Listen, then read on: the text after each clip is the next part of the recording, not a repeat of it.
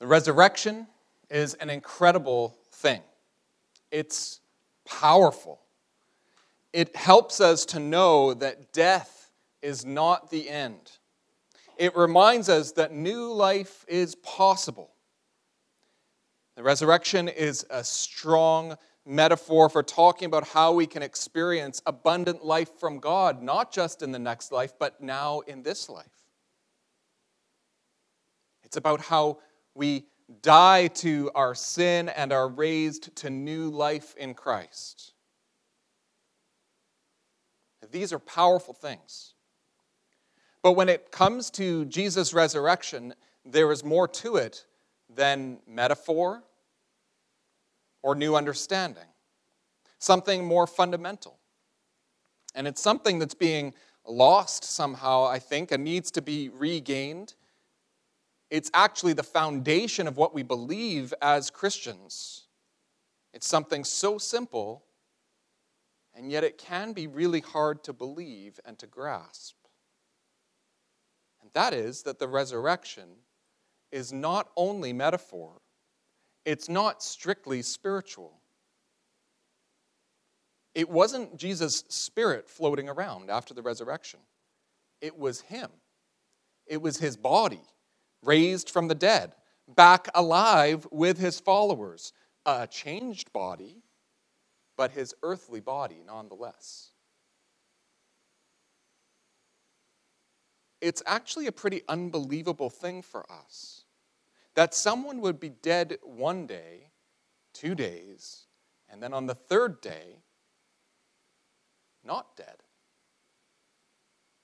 A lot of people like the idea of an only metaphorical or an only spiritual resurrection, I think because an actual resurrection is simply too hard to swallow. And we might look at the Bible and say, well, it's okay for the Bible and for biblical times, that's okay, but for modern scientific people, no. But I have news for you. In biblical times, they didn't believe in the resurrection any more than we do today. It was as big of a miracle, as big of an unbelievable kind of thing. Now, some contend that really what we have in the Bible is just all a big conspiracy, right? Like maybe Jesus' followers just made it all up. Maybe it was just one thing that was floating around, one idea amongst many other competing ideas about Jesus, and this eventually won out maybe for like political reasons or something like that. There are those theories out there. But the thing is, this isn't something that anyone in their right mind would make up. See, his followers, they believed that Jesus was the Messiah. And the Messiah was supposed to defeat God's enemies. Now, last week we heard about Jesus riding into the city on Palm Sunday. And the prevailing belief or feeling at that time would have been, this is great. Jesus is entering the city, and we'll get a big crowd together, and we can rise up against God's enemies, the Romans, so that we can defeat them, the occupying force that was in Jerusalem and Israel at that time. That's what they would have thought. Now, we find that in the period around Jesus, before his birth and then after his death and his resurrection as well, we find that there were other people who claimed to be the Messiah. And you can find this in other Jewish writings of the time. Most of them were killed. Now, when those people were killed, their followers concluded, well, we didn't succeed in throwing out the Romans. Essentially, the Romans would squash any uprising, kill the leader, and kill many of the followers. And when that happened, the surviving followers, well, what they would do is they'd think, well, I guess that person wasn't the Messiah then. So let's go find someone else who might be the Messiah. Let's go find a new one. Because think about what happens when leaders of movements die. Initially, there's despair and there's grief and there's a fair amount of confusion, right? Now, depending on the leader, their death may come to be seen as the death of a martyr, And then that leads to greater resolve amongst those committed to the cause. Right? Think about someone like Martin Luther King Jr., right? Yeah, grief and despair and terrible confusion. But it eventually could lead to greater commitment. But the thing is, no one ever claims that the leader who died is risen from the dead. Because no one would risk making something like that up. Think about the false hope that it would promote. If the people who made something like that up were found out, it would be the absolute end of the movement. Just like that. Making up the resurrection of your leader would put the entire movement at risk. No one in their right mind would take that kind of chance. Least of all, do things like pass it on to their children. The only reason they would do that is if it was true. And if you were going to make something up in the first century, resurrection from the dead would not be the choice. Why not just have Jesus appear in visions only? People believed back then that the dead could appear in visions and dreams. They didn't think you should try to seek that out, but they believed it was at least possible. And you find that later writings about Jesus actually do portray Jesus appearing to people in visions and giving them secret knowledge about the world and about God.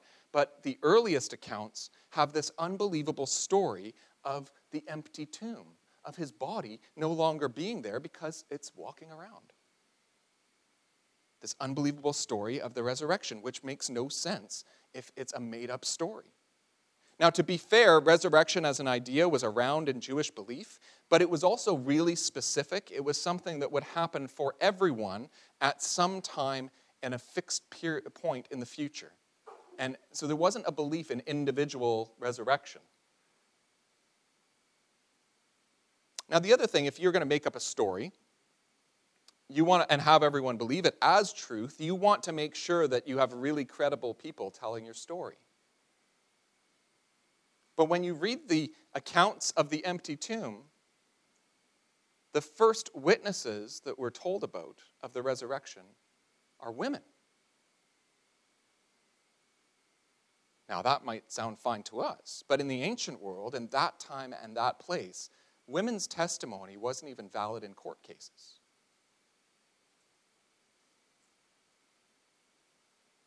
So let me get this straight. Let's make up a story that no one would really ever believe about something that nobody really believes in. And I know, let's write it down so that everybody knows that it was women who nobody would ever listen to in a courtroom as the first witnesses to that story. Why would you ever make that up? Let's write that down. That would be a bad strategy, unless, of course, it's actually what happened. Because then you would just have to tell the truth and let the consequences fall where they may.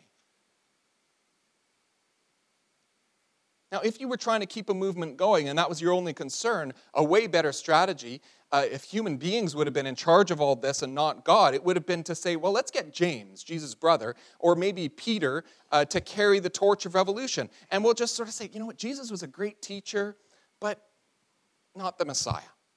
So let's keep searching for a new Messiah. Maybe Peter could be the Messiah. Or if he's not, maybe he can lead us and maybe the Messiah will come. But you see, over and over again, Peter and the other leaders of the early church, they just keep sticking to their story and pointing to the resurrection as the cornerstone of absolutely everything. And none of the leaders of the early church ever tried to set themselves up as the new Messiah. They all said it was Jesus, they all said he died, and they all said he raised again. They all pointed to Jesus and the resurrection.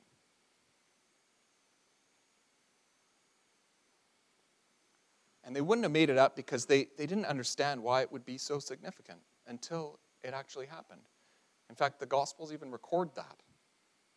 The disciples are confused every time Jesus predicts his death and resurrection. They have no idea what he's talking about. It's only when it happens that they look back and see, oh, that's what's going on. The first followers, when Jesus was raised, they were shocked, even afraid. They were in awe. This is the story that we heard. Mark's gospel is the shortest resurrection story, just the story of the empty tomb. And it ends basically with the women being amazed and shocked and afraid.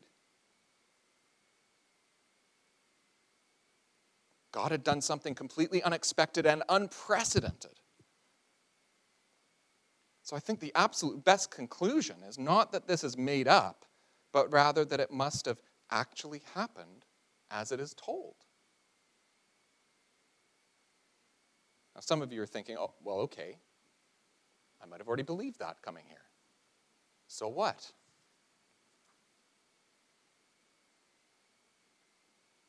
It's amazing how infrequently we ask that question. Okay, it's all true. So what? But that's exactly what the first believers had to start dealing with. If the Messiah is risen, what does this mean? And they started to think through the implications of this. You see, in Jesus, God took what the Messiah was supposed to do and magnified it to global, universal, and even eternal status. So that Messiah was supposed to establish a new kingdom for God's people through the defeat of God's enemies.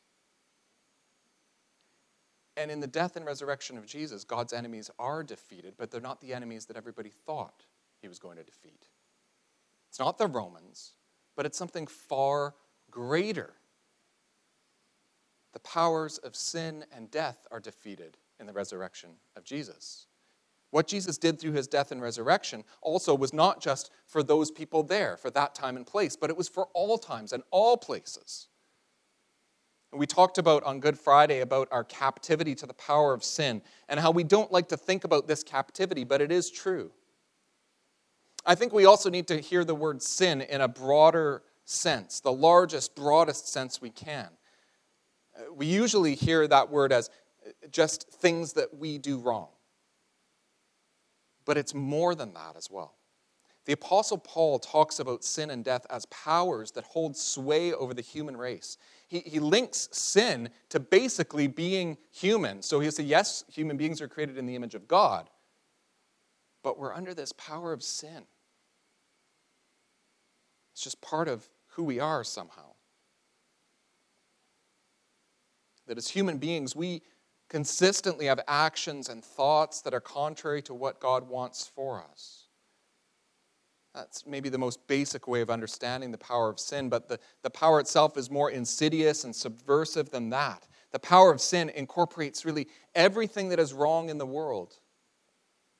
It's what we might think of if we think of our world or as the human race as being in a fallen condition. Now, our narrow definitions of sin are not helpful when we think about everything in the world that needs to be put right. That isn't just about our little things that we do wrong. Now, we do those, but that's not the whole story. We all know people who are touched by things that are simply not right. And sometimes it's from things that we would clearly call sin, such as abuse or drug use. But other things that we would say are not right, we wouldn't put in the sin category normally. Things like cancer or mental illness. But in the biblical view of the fallen nature of the world and of human beings, being under the power of sin, we need to include everything about our world that is not what God intends for it, regardless of its source. When we make Good Friday and Easter Sunday only about a narrow idea of sin, we miss that Jesus came to redeem all of humanity, to fix all of our brokenness. When we make it only into morality, I'm not saying we should always look at our morality, but if we make it into only that, then we miss that Jesus' body was raised. And we miss that embedded in that fact is a promise of a renewed body and a renewed spirit for us. Karl Barth, one of the most prolific theologians of the 20th century, he speaks about the mystery of Good Friday being that God hangs on the cross. And he speaks of the mystery of Easter. He says the mystery of Easter is that man is raised from the dead. In the one man, Jesus, we find our God dying on the cross, and we find a human being being raised to glory. Put these together, Barth says, and they form an exchange, a substitution where God hangs in man's place where we ought to be, and man is glorified in God's place where really only God should be. Yet we are risen with Jesus. When the powers of sin and death were defeated in the resurrection of the Messiah, the human race is redeemed. To deny the importance of Easter, to deny the resurrection, is to say that human beings are not in need of redemption. But just look around and try to say that that's... How can you not see that we need redemption? When we deny the importance of Easter, we're assuming that human beings are basically already perfect. And we know that's not true. When we deny the importance of Easter, we're basically saying everything's fine and we don't really need God. But to grab hold of the reality of the resurrection of Jesus is to receive amazing grace from God. It isn't that he just makes us a little bit better than we are so that we can, function in our life. It's that he redeems us so that we are seen by him as though we have no more sin. In fact, he makes it that we do have no more sin according to him because of his Son. We are seen by God as right, yet still truly ourselves. This is incredible. What great love God has for us, because he sees everything about us. He sees all the darkness, all the sin, all the insecurities, all the flaws, but because of what he did in Jesus Christ, God's view of us is that we are fully beautiful, fully worthy, fully righteous. The resurrection of the Messiah means that God's true enemies were defeated. Evil has been given its fatal blow. Sin has been overcome. Death itself has lost its power. It really happened. He is risen. The first followers of Jesus made the resurrection the focus of their lives because it was true. It changed everything for all of them. And none of them would have thought that that would have happened. None of them would have thought it up. But God did think it up. God planned this from long ago. His Son defeating the powers of sin and death. His Son giving himself for us and then vindicated. His Son, the Messiah, our Lord, risen with healing, risen to defeat God's enemies. The decisive action has already been taken in Jesus. Humanity is redeemed in him. What great news. What good news. This is the gospel. He is risen. Amen.